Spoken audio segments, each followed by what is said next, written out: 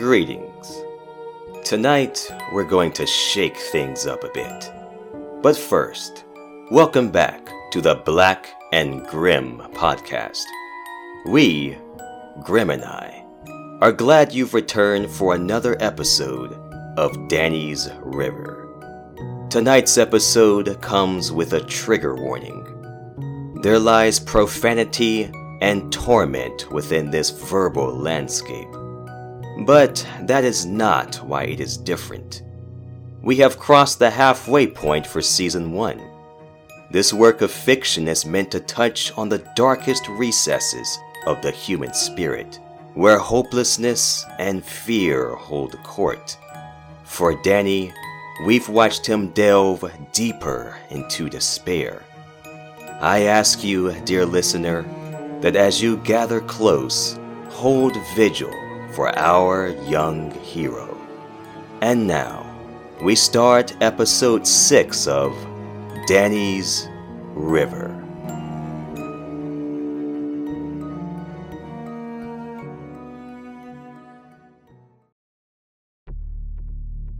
Children maintain hope that life will show them kindness.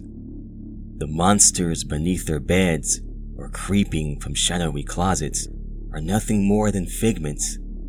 Their mommies and daddies adore them, and whether they share belief in the perceived monsters or not, do their best to protect them. Children believe the hero prevails, and when all is said and done, the witch's curse can and will be broken. Childhood's illusions almost always see the final curtain call. Age and cynicism often go hand in hand.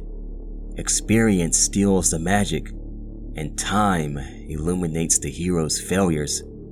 As I floated somewhere between battered consciousness and nightmarish unconsciousness, some secret part of me, a piece I had previously overlooked, understood that I currently existed somewhere between childhood and adulthood. I didn't believe in heroes, but I knew, God, how I knew, monsters existed. Mine stared through a broken windshield as I wove in and out of consciousness. A distant siren screamed in the night. Falling glass shattered around me. Rhythmic clinks echoed through the topsy-turvy world surrounding us. Blackness wrapped ephemeral fists around my vision. With each pulse, I saw Kara's head loll downward onto her shoulder, and Todd reached through the shattered window for the belt keeping me pinned to the seat. A loud groan filled my ears. It took several heartbeats to realize the sound fell from my own bloody lips. Agonizing pain spread across my face as reality rooted more firmly.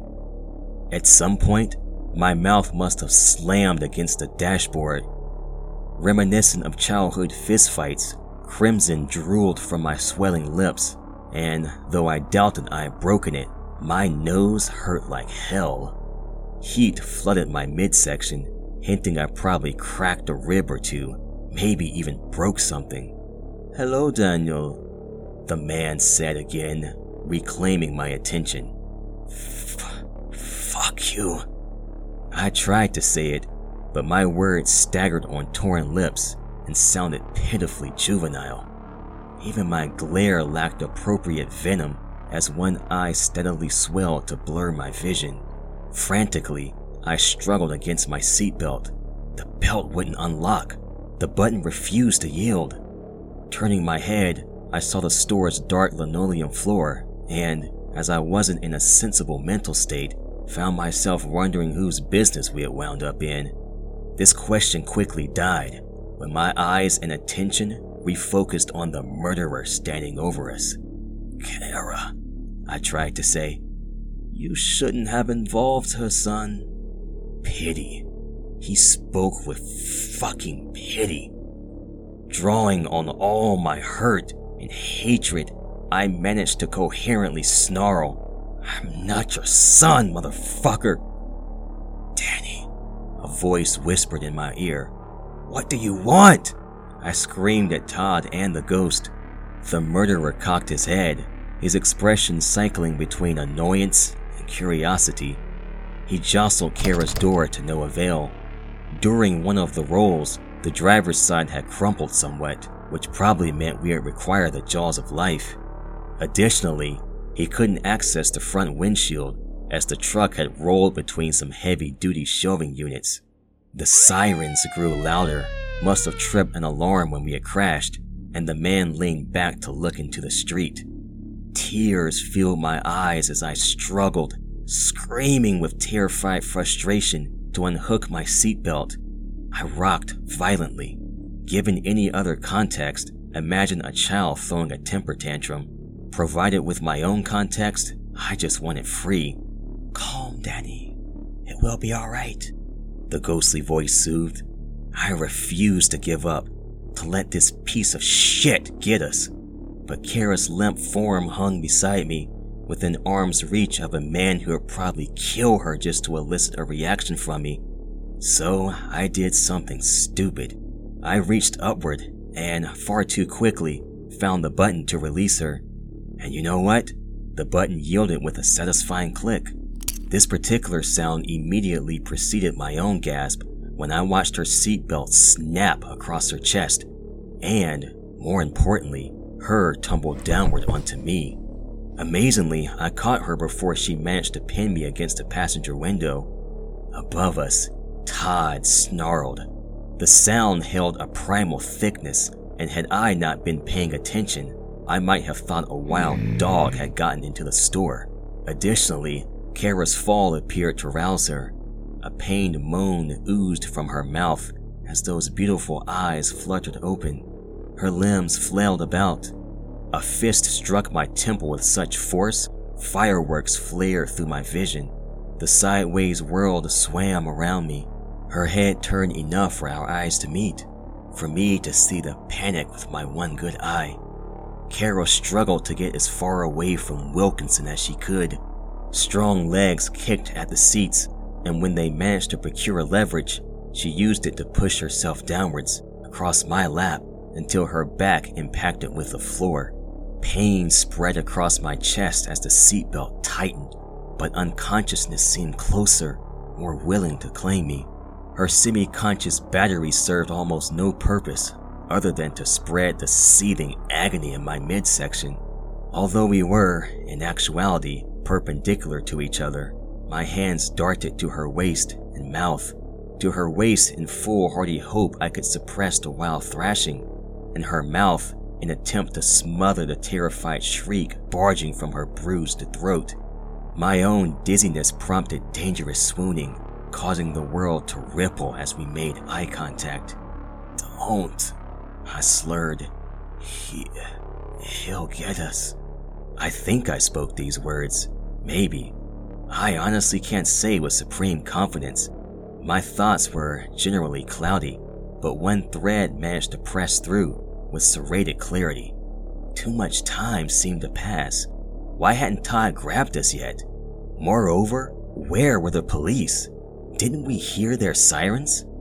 My head swiveled towards the shuttered driver's window, to the horrible face glowering down at us as we lay, trapped in Kara's pickup. I attempted to speak, and say what, I don't know, when the pressure released from my chest. A shrill cry escaped my lips, and I released my grip as I toppled sideways. My hip banged against the door handle, sending more pain through me. Kara fell onto me, pinning my arm against the battered door. As the spinning star settled around my head, I realized she had managed to unlock my seatbelt while I focused on our attacker. What? An elbow dug into my ribs as I tried to readjust her position. All the while, her eyes, which regained coherence with each passing moment, did not move from the man. "Danny," she whispered. Her pupils dilated, and I felt her hammering hard against my chest. Kara shifted enough for her vision to encompass our attacker, still looming above us, and me. "Not his eyes, Danny. Look away." At first, I thought Kara uttered this command. Then, when I saw those blue eyes imploring me, I knew it wasn't. But nor did it sound like a single person. Instead, I heard two voices overlaying one another, stronger than before, firmer. They spoke as a parent might. "Shut up!" shrieked the thin-faced man as he pushed himself up onto the driver's door. The crumpled metal groaned beneath his weight. My vision blurred. I hadn't averted my gaze. Instead, our eyes met. Our eyes met, but it wasn't humanity glowering at me.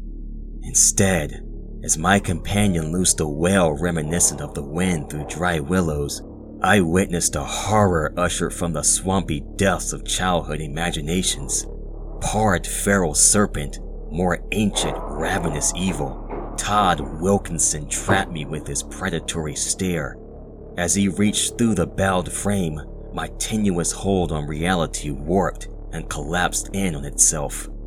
No obsidian void claimed me. Instead, brilliant opalescence engulfed us. I saw, without really seeing, the thing which was Todd, yet wasn't, shrink back from the light.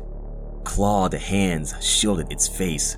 Shadowy fingers shrunk in the light, as if they had been stretched nearly to their breaking point and were only now returning to normal. Somehow, the light removed tangibility, allowing me to see through the wrecked automobile. A figure, perhaps two, stood in front of the destroyed store window, and though I couldn't see their features, I knew they were facing our attacker. "Be gone, monster." One of the figures spoke, its voice a familiar timbre, the ghost voice. My father's voice, my mother's voice, their voices. "He's mine. I will have him now," Todd hissed. Through the maddening glow, I saw him attempt to draw closer to us, but the light billowed threateningly. "No," the voice said. "He has never been yours, nor ever shall be." "Danny," Kara whispered in my ear, shaking me, attempting to rouse me from the stupor I'd been thrust into. Above us, Todd struggled to stand, to push aside the light so he could claim me.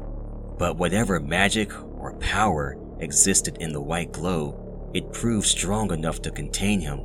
He roared and spewed profanities, yet he didn't return to the open window.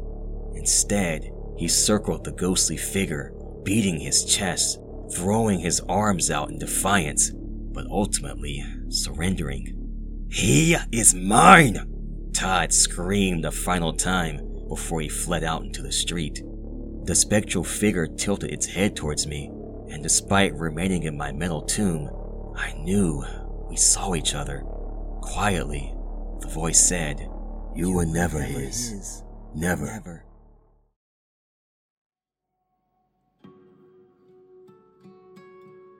I woke to a vibrant, luminescent flicker. Machines buzzed and whirred around me as the miasma droned on. At first, I thought I was dead, and considering the harsh yellow-white glare, this was heaven. Then, pain set in. Not the sharp, specific pain I felt in Kara's truck. No, I felt the dull, heavily medicated ache of a guy who had landed knee-deep in a world full of shit. Not heaven. Hell, then. Well, the local hospital anyway. Bandages tightly wrapped my torso in a rather skilled attempt at modern mummification. My eyes permitted nearly total vision, revealing the swelling had apparently diminished in the side of my face that struck the dashboard. Still, my head throbbed unpleasantly, and soreness tinged every discernible inch. Later, I would learn I'd cracked 2 ribs, gotten a concussion, needed stitches where my shoulder struck, and shattered glass, and achieved a patchwork mismatch of cuts, scrapes, and bruises. Most importantly, however, I was alive. "You awake? Good." A warm, vaguely familiar voice spoke as hands gently pressed against my bare shoulder. Blinking several times to clear my vision, I struggled to turn my head to see my visitor. "Calm, it's Anne, Kara's mother." I hope you'll understand when I tell you, I didn't immediately register or recognize the name. The last few days stretched the limits of my cognizance beyond its usual boundaries. The kindly female offered a warm, matronly smile in response to my own consternation, and waited for my mind to stumble through her words towards recognition. When it clicked, my cheeks warmed with embarrassment, but I asked, "Why are you here? Is Kara alright?" Panic shot adrenaline through me as I started to remember the car crash. Struggling to sit up, I fought the pain, not to mention my escalating terror. Anne, however, pressed a calming palm against my chest and commanded me, albeit with a mother's tenderness, to settle. "Kara is alright, Danny." My heart tapped thundering rhythms against my chest. I didn't want to believe her, or, more likely, I couldn't accept her words, at least not until I peered into her stern face and hard eyes that asked why she'd lie about her own daughter. My hands moved to my chest to touch the wounded flesh and slow my pulse enough to assuage discomfort. As tension eased, my muscles loosened and my spine returned to a relatively relaxed position. Sadly, my adrenaline rush had managed to dilute some of the pain medication, so I started to lose focus. "She's in a nearby room. You've been here for a couple of days and, well, we were all worried when you didn't wake up." She glanced towards the closed door leading out to the ward's hallway, as if expecting someone to barge in at any moment. "Your friend is nearby. He's been holding vigil since the wee hours of the morn. Since I was here, keeping Kara company, I sent him on home to get some rest, so I could talk to you see." Instead of waiting for a response, she turned towards the empty chair in the room's far corner. I wasn't in intensive care, and luckily had been afforded a private room. Normally, I'd have been grateful for the privacy, but considering recent events, I wasn't completely certain this woman, despite earlier kindness, didn't have ill intentions. More, Anne's movement never positioned her so she'd have her back to me. The scene reminded me of nature documentaries where the antelopes were milling around the watering hole and the damn crocodile pops out of nowhere to eat the son of a bitch. And I was the antelope. "You're not gonna hurt me?" I asked meekly, stupidly. Anne's brackish laughter echoed throughout the small room as she brought the chair next to a stop next to my shoulders. Tears squirted from her closed eyes as her entire body shook with unbridled mirth. For myself, my eyes darted around to the medical equipment littering my side of the room and the medical charts and white boards adorning other surfaces. I even glimpsed my duffel propped on the cupboard next to a closed tan door. Presumably this led to a bathroom, as I knew the room's main door was 3 feet back and to the left. "No, I have no intention of hurting you, son.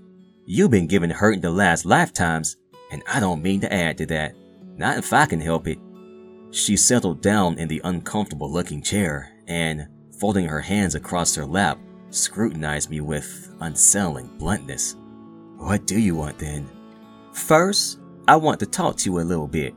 Then, if you're not too angry with what I tell you, I got something I want to give you. Something your ma, rest her soul, saw in my shop. I meant to give it to her for I meant to give it to her." Moisture soured on my tongue. I wanted to respond in anger. It certainly felt more gratifying than being afraid. Shallow, fleeting responses to situations beyond my control. Ultimately, I grudgingly motioned for her to continue, to spill her secrets. Also, it would be great for a nurse to come through the door to check vitals or whatever. "There are evils in this world civilized folks won't ever understand," she began. "Years back, not too long after I opened up the shop, I met your mama for the first time. She just moved back this way, see? How much do you know about the years before you was born?" I searched my memories. Surely I knew about my mom's childhood, about the years leading up to my birth. But I didn't really. Sure, I knew things about her, like her parents, where she had grown up, what she was like before high school. And yet, expansive gaps encapsulated long periods of time, such as her late teens and early 20s. Hell, I hadn't even thought to ask where she had gotten her undergraduate degree. I knew where she had gotten her master's in nursing, and various certifications. I just didn't remember where she had started. This didn't seem right. I know I can be pretty self-involved, but I thought my family had always been a little more open about things.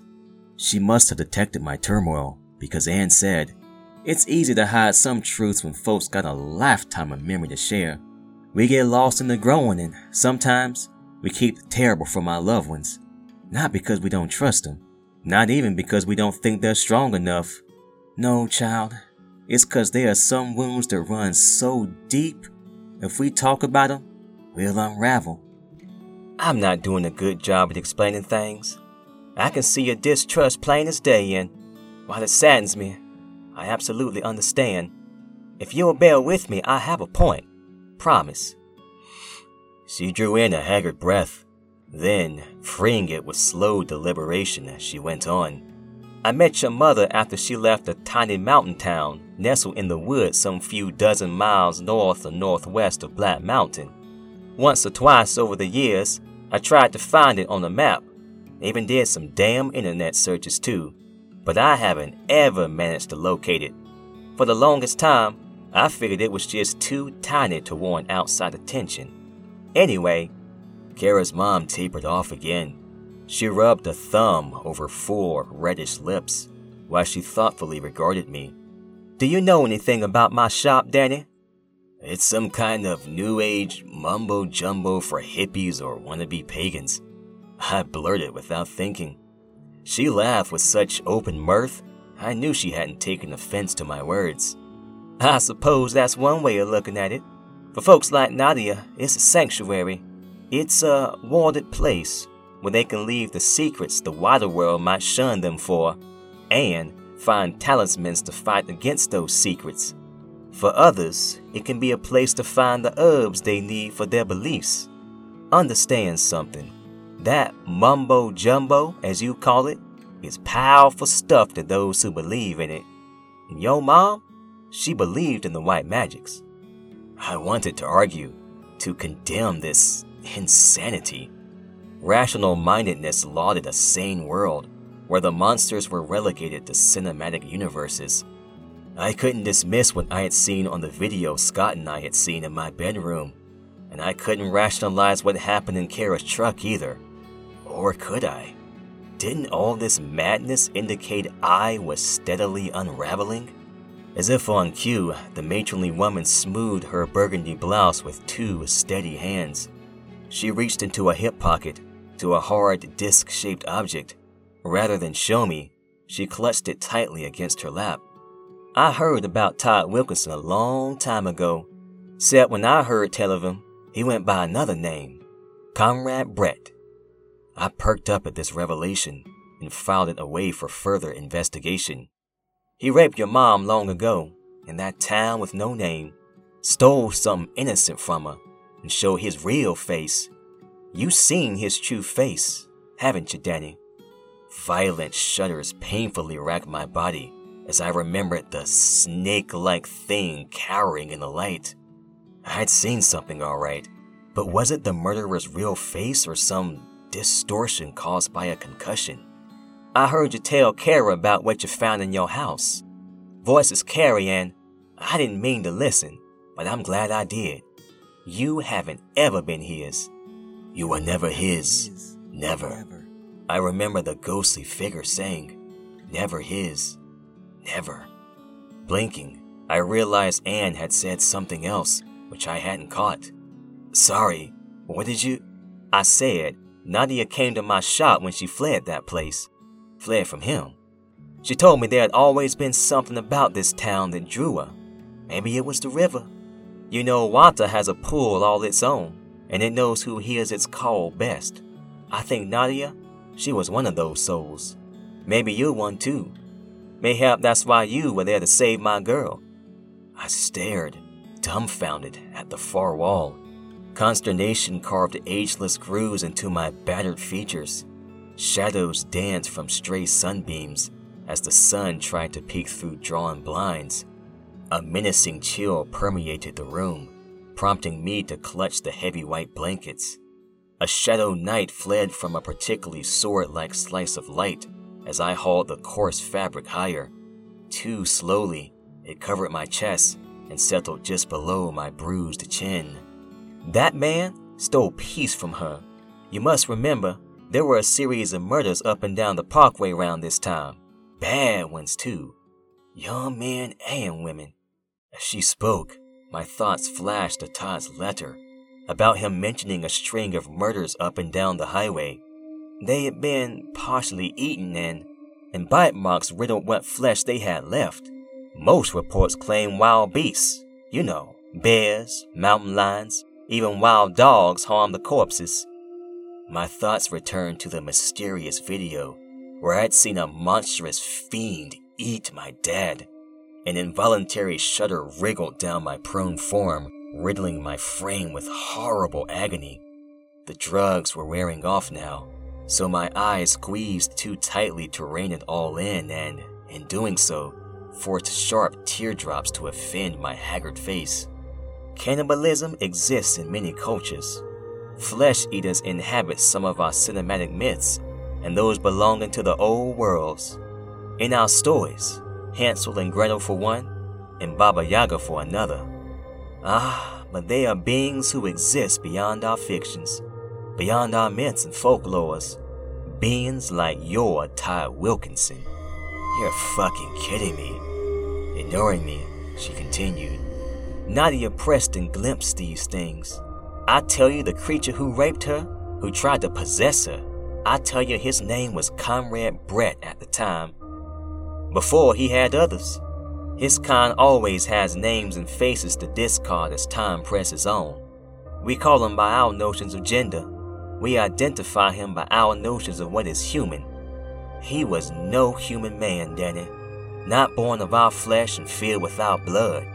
No, he is a snake, well adapted to this modern environment of ghost and forgotten people. What the hell? Come on, you can't expect me to believe any of this. Do you want me to tell you how a vile monster stalked your mother, befriended her, and constructed events so he could violate her when she needed someone?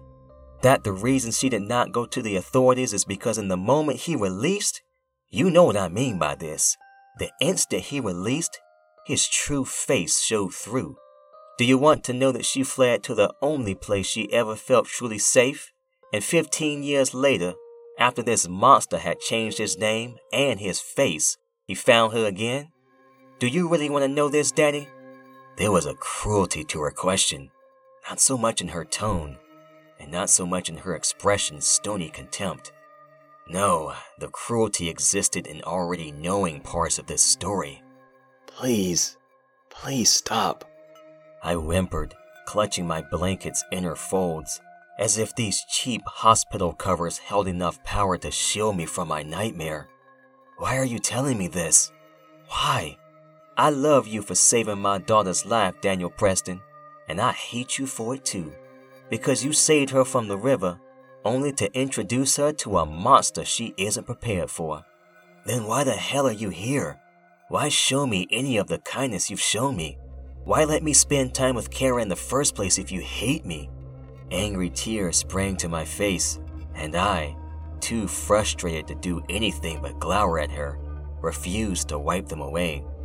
Because mine's a mother's hate, a desire to keep my baby safe from the evils this world offers. That monster thinks he done claimed you, boy. For your mother's sake, I can give you protections. An amulet I never managed to give to your mother. I'm not his, I whispered. I never was.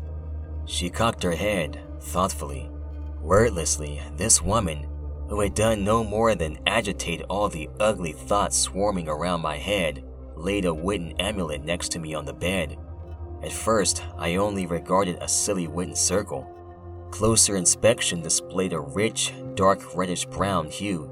It gleamed in the room's natural light.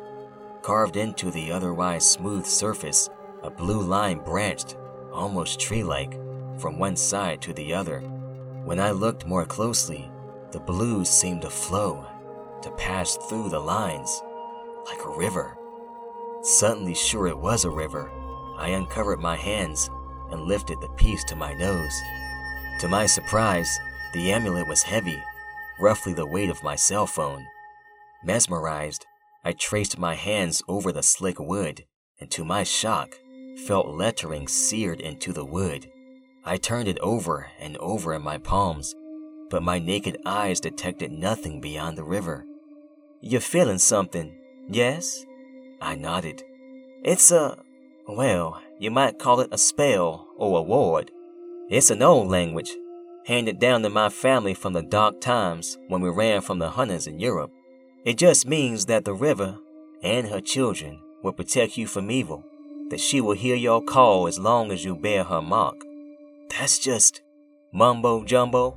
"So you said. Your mother did not ask this thing for herself. She asked this for you, to keep the monster from claiming you. You see, Nadia believed in an eternal war between good and evil.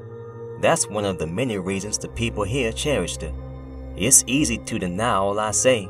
It's easy to dismiss it, 'cause she ain't here to correct me or defend herself." "You said something earlier. That town Mom told you about, the one you couldn't find. Do you remember its name?" "I don't know why, but this is the thing I couldn't shake." "It doesn't matter what its name is," she said, a little too briskly. "It does." "Why does it matter? Do you know?" "I hate trying to guess where the pieces are going to fit in. Schemes upon schemes upon schemes. You're not protecting anyone by withholding information. Really, you're just adding to the distrust I already got for you." I gulped down my frustration and tried again. Bitterly, and with no small effort, I laid the amulet down between us.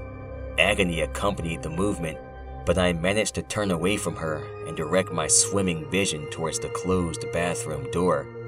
"Knowing its name won't do you any good. It's a ghost town, a dead place. There ain't nothing left there except bad memories and angry shades. I told you I couldn't find it on no map. Or, well, anywhere. And that's not true precisely, not in the least. Nadia asked me to ride with her once, not too long after she first entered my shop.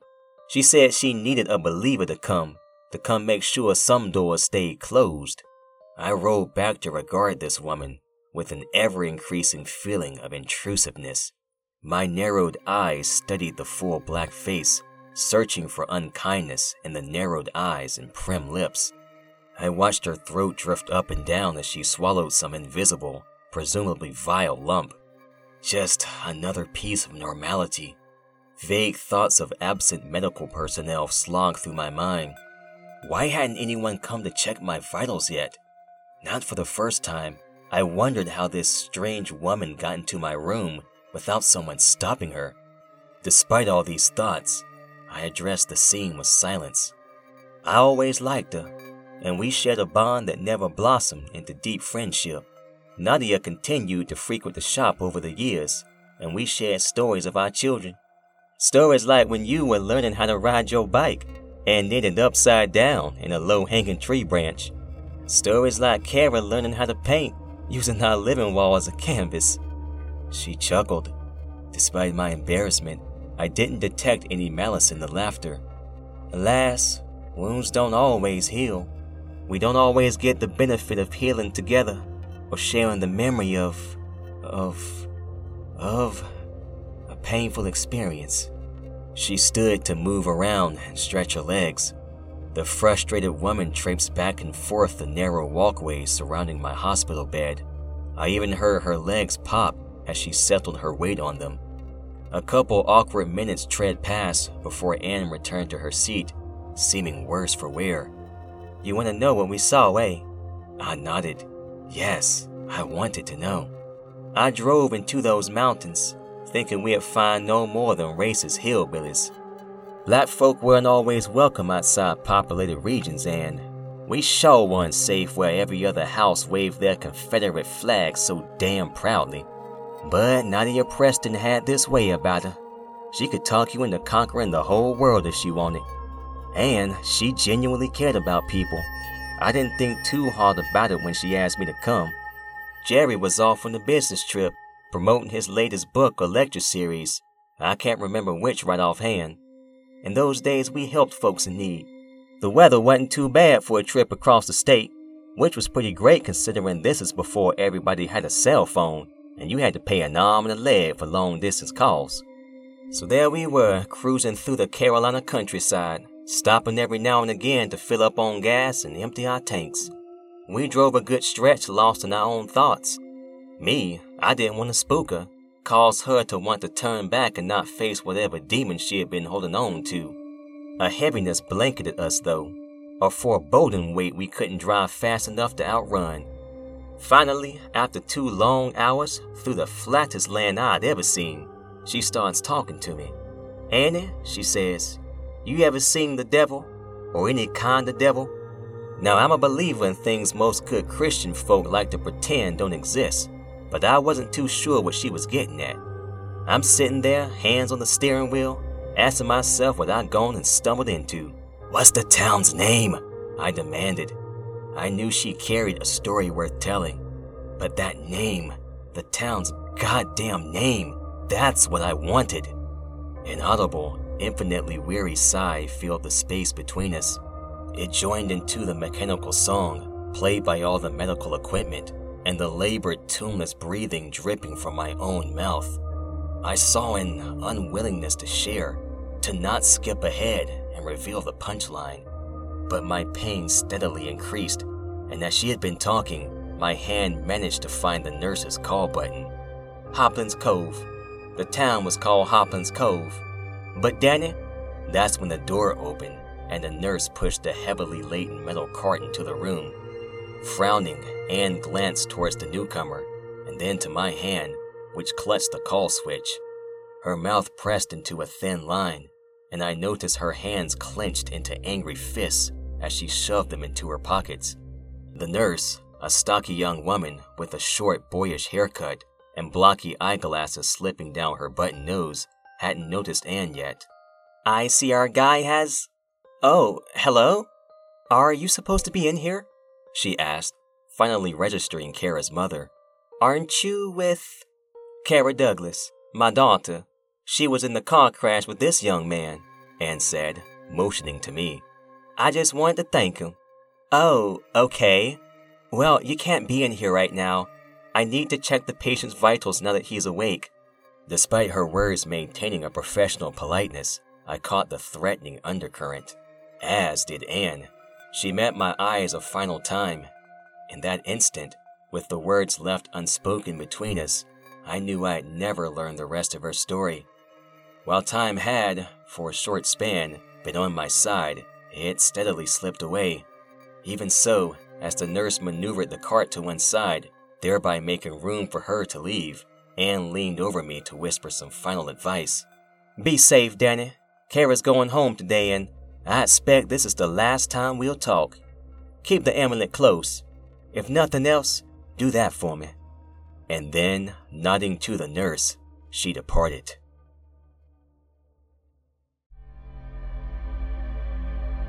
The rest of my hospital visit went as you might expect. Medical personnel came and went. Scott and his mom returned sometime before the fresh dose of morphine shuttled me off to Sleepyland. An officer, one who had been at my house the night Mom and Walt were murdered, took my statement sometime when the fog wasn't too heavy. All in all, I lay in bed, thinking about Anne's words and clutching the Witten amulet to my side.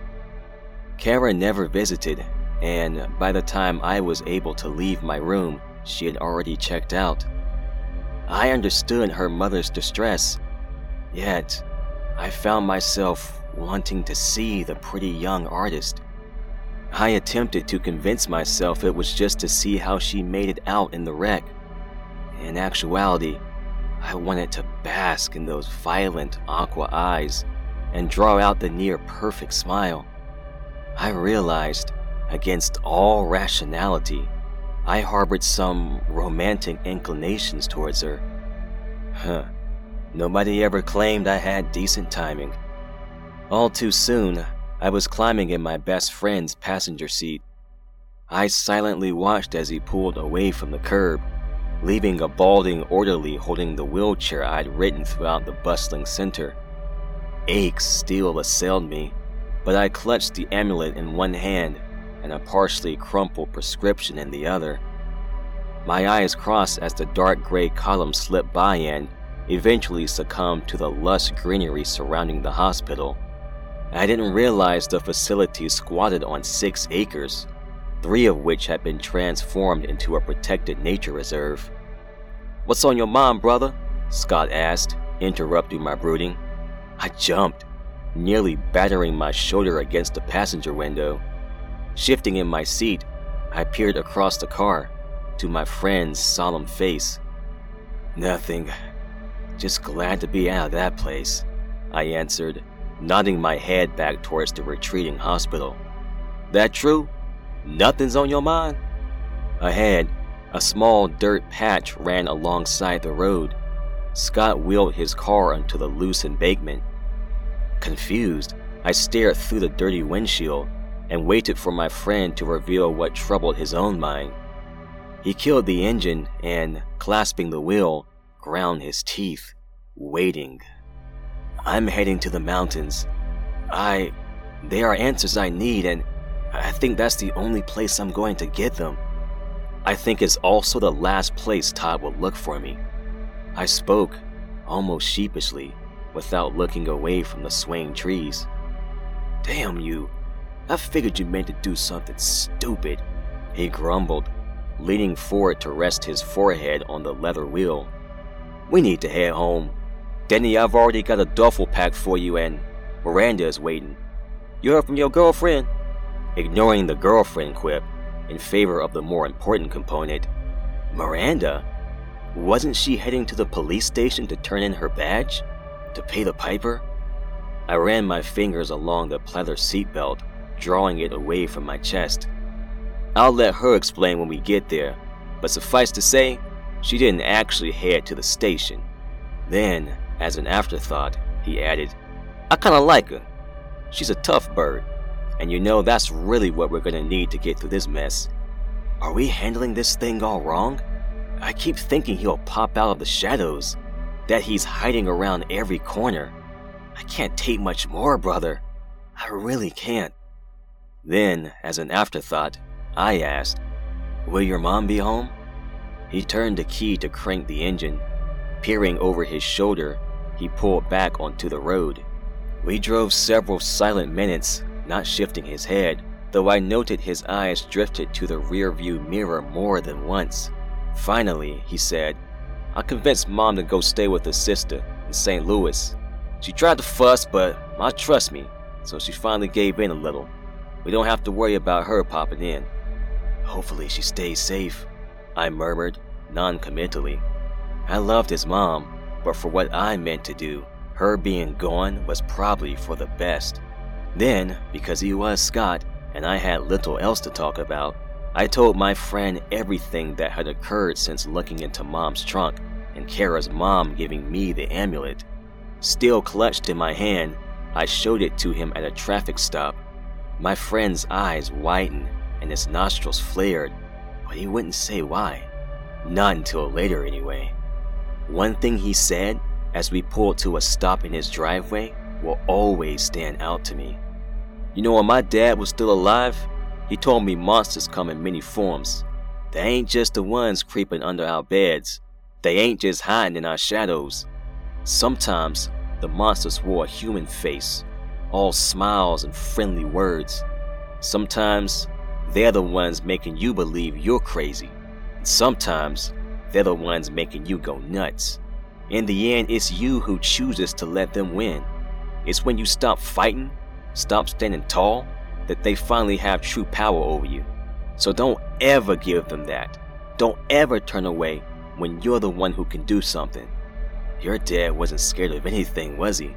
I asked, though I was primarily being rhetorical. "Oh, he was scared of plenty. At the end, he was scared he had died without making sure Mom and I were okay." Scott killed the engine again, and as he also looked after his own, circumvented the car to help me out of it. "I thought you said Miranda was here," I said, upon seeing no other vehicle in the driveway. "She didn't want to draw attention, so her car is parked in one of those 24-hour supermarkets. Let folks think she is a particularly indecisive customer for a bit." He gripped my elbow to help me out into the warm daylight. Despite still having some aches and pains, and I probably wouldn't be filling my prescription, I felt fairly copacetic. And then I took my first step, only to nearly tumble from his grip. "Fucking son of a whore's ass!" I snarled, more embarrassed than angry. "That was colorful." "Sorry." "No problemo, man," he said with a kind, brotherly smile. "You've had a rough go lately. It'll take some time to get all your energy back. Come on, let me help you inside and we'll talk some more. Deal?" I nodded and allowed my friend to guide me up the drive, around the side of the house, to the level side steps. He fumbled with the key while continuing to support me. When he had pressed the silver into the waiting slot and twisted the semi-rusted knob, he led me into the Lattimore's kitchen. I nearly gasped when I lifted my head to meet the open mouth of a rather intense service revolver. Miranda's unblinking eyes rested on us as she held the weapon slightly higher than the dining room table. For an instant, she didn't seem to recognize us, and I saw her thumb press down on the hammer.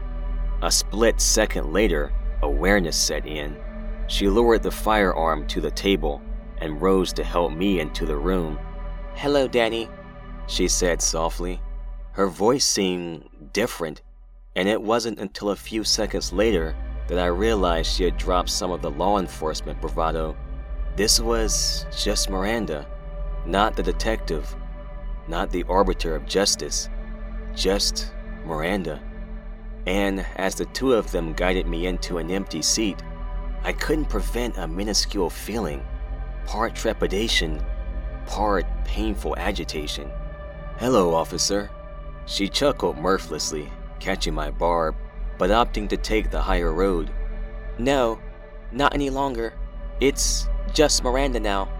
Scott returned to the door to close it. He rested his hand on the sturdy outer seam to pull it in, separating us from the outside world. Suddenly, he stopped and leaned further outside. "Danny, I think your girlfriend is here." "Huh?" "Kara, that chick who was in the wreck with you, she just pulled in the drive." He glanced over his shoulder at the two of us seated at the table. Scott's brows creased, and he clenched the doorframe tighter as he diverted his attention outside. "Can I help you, ma'am?"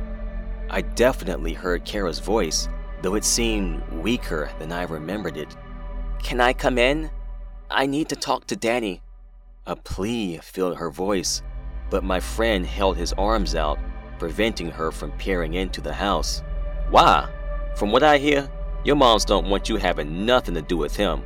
You best head on home before we all get in trouble." "Let her in, Scott," I called. I didn't really know why I said it. Kara hadn't come to see me, and her mother had made it pretty plain I wasn't to involve her in whatever happened after leaving the hospital. "Danny, is that a smart idea?" Miranda whispered, tucking the gun below the table between her legs. "No idea," I answered. Then to Scott, I repeated, "Let her in." Scott backed away from the door, holding his arm out wide to motion her inside. His face was a mask of displeasure, but he offered no more resistance. Kara looked less hurt than I felt. Granted, I had cushioned a lot of her fall when we had wrecked. Even so, she had a bandage around most of her left arm, and I could see a square bandage poking up along the nape of her neck. Those aqua eyes dimmed to a surly seafoam as she scanned the room. Her gaze landed and held Miranda for a hair's breadth too long before drifting to me. Dressed in khaki shorts and a colorful shirt, heavily laden with mushrooms, she seemed out of place in our somber scene. "What do you want?" I finally opted to break the silence. "I know where you're going, and I'm coming with you."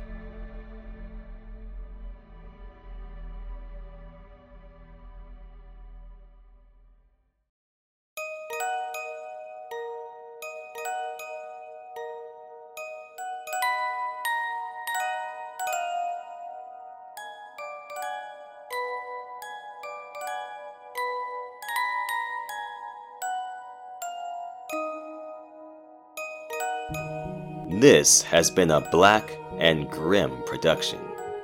The Blaqk and Grimm podcast is an original horror fiction production and cannot be reproduced without written consent from the creators. The author, Grimm, owns all rights to the story. Use in other media, or any attempt to reproduce, must have prior written consent from the author. Thank you for joining us for episode 6 of Danny's River. We hope you will join us next time to learn what's up there in them mountains. Hey, Grimm? Grimm? Odd, he's usually around here somewhere.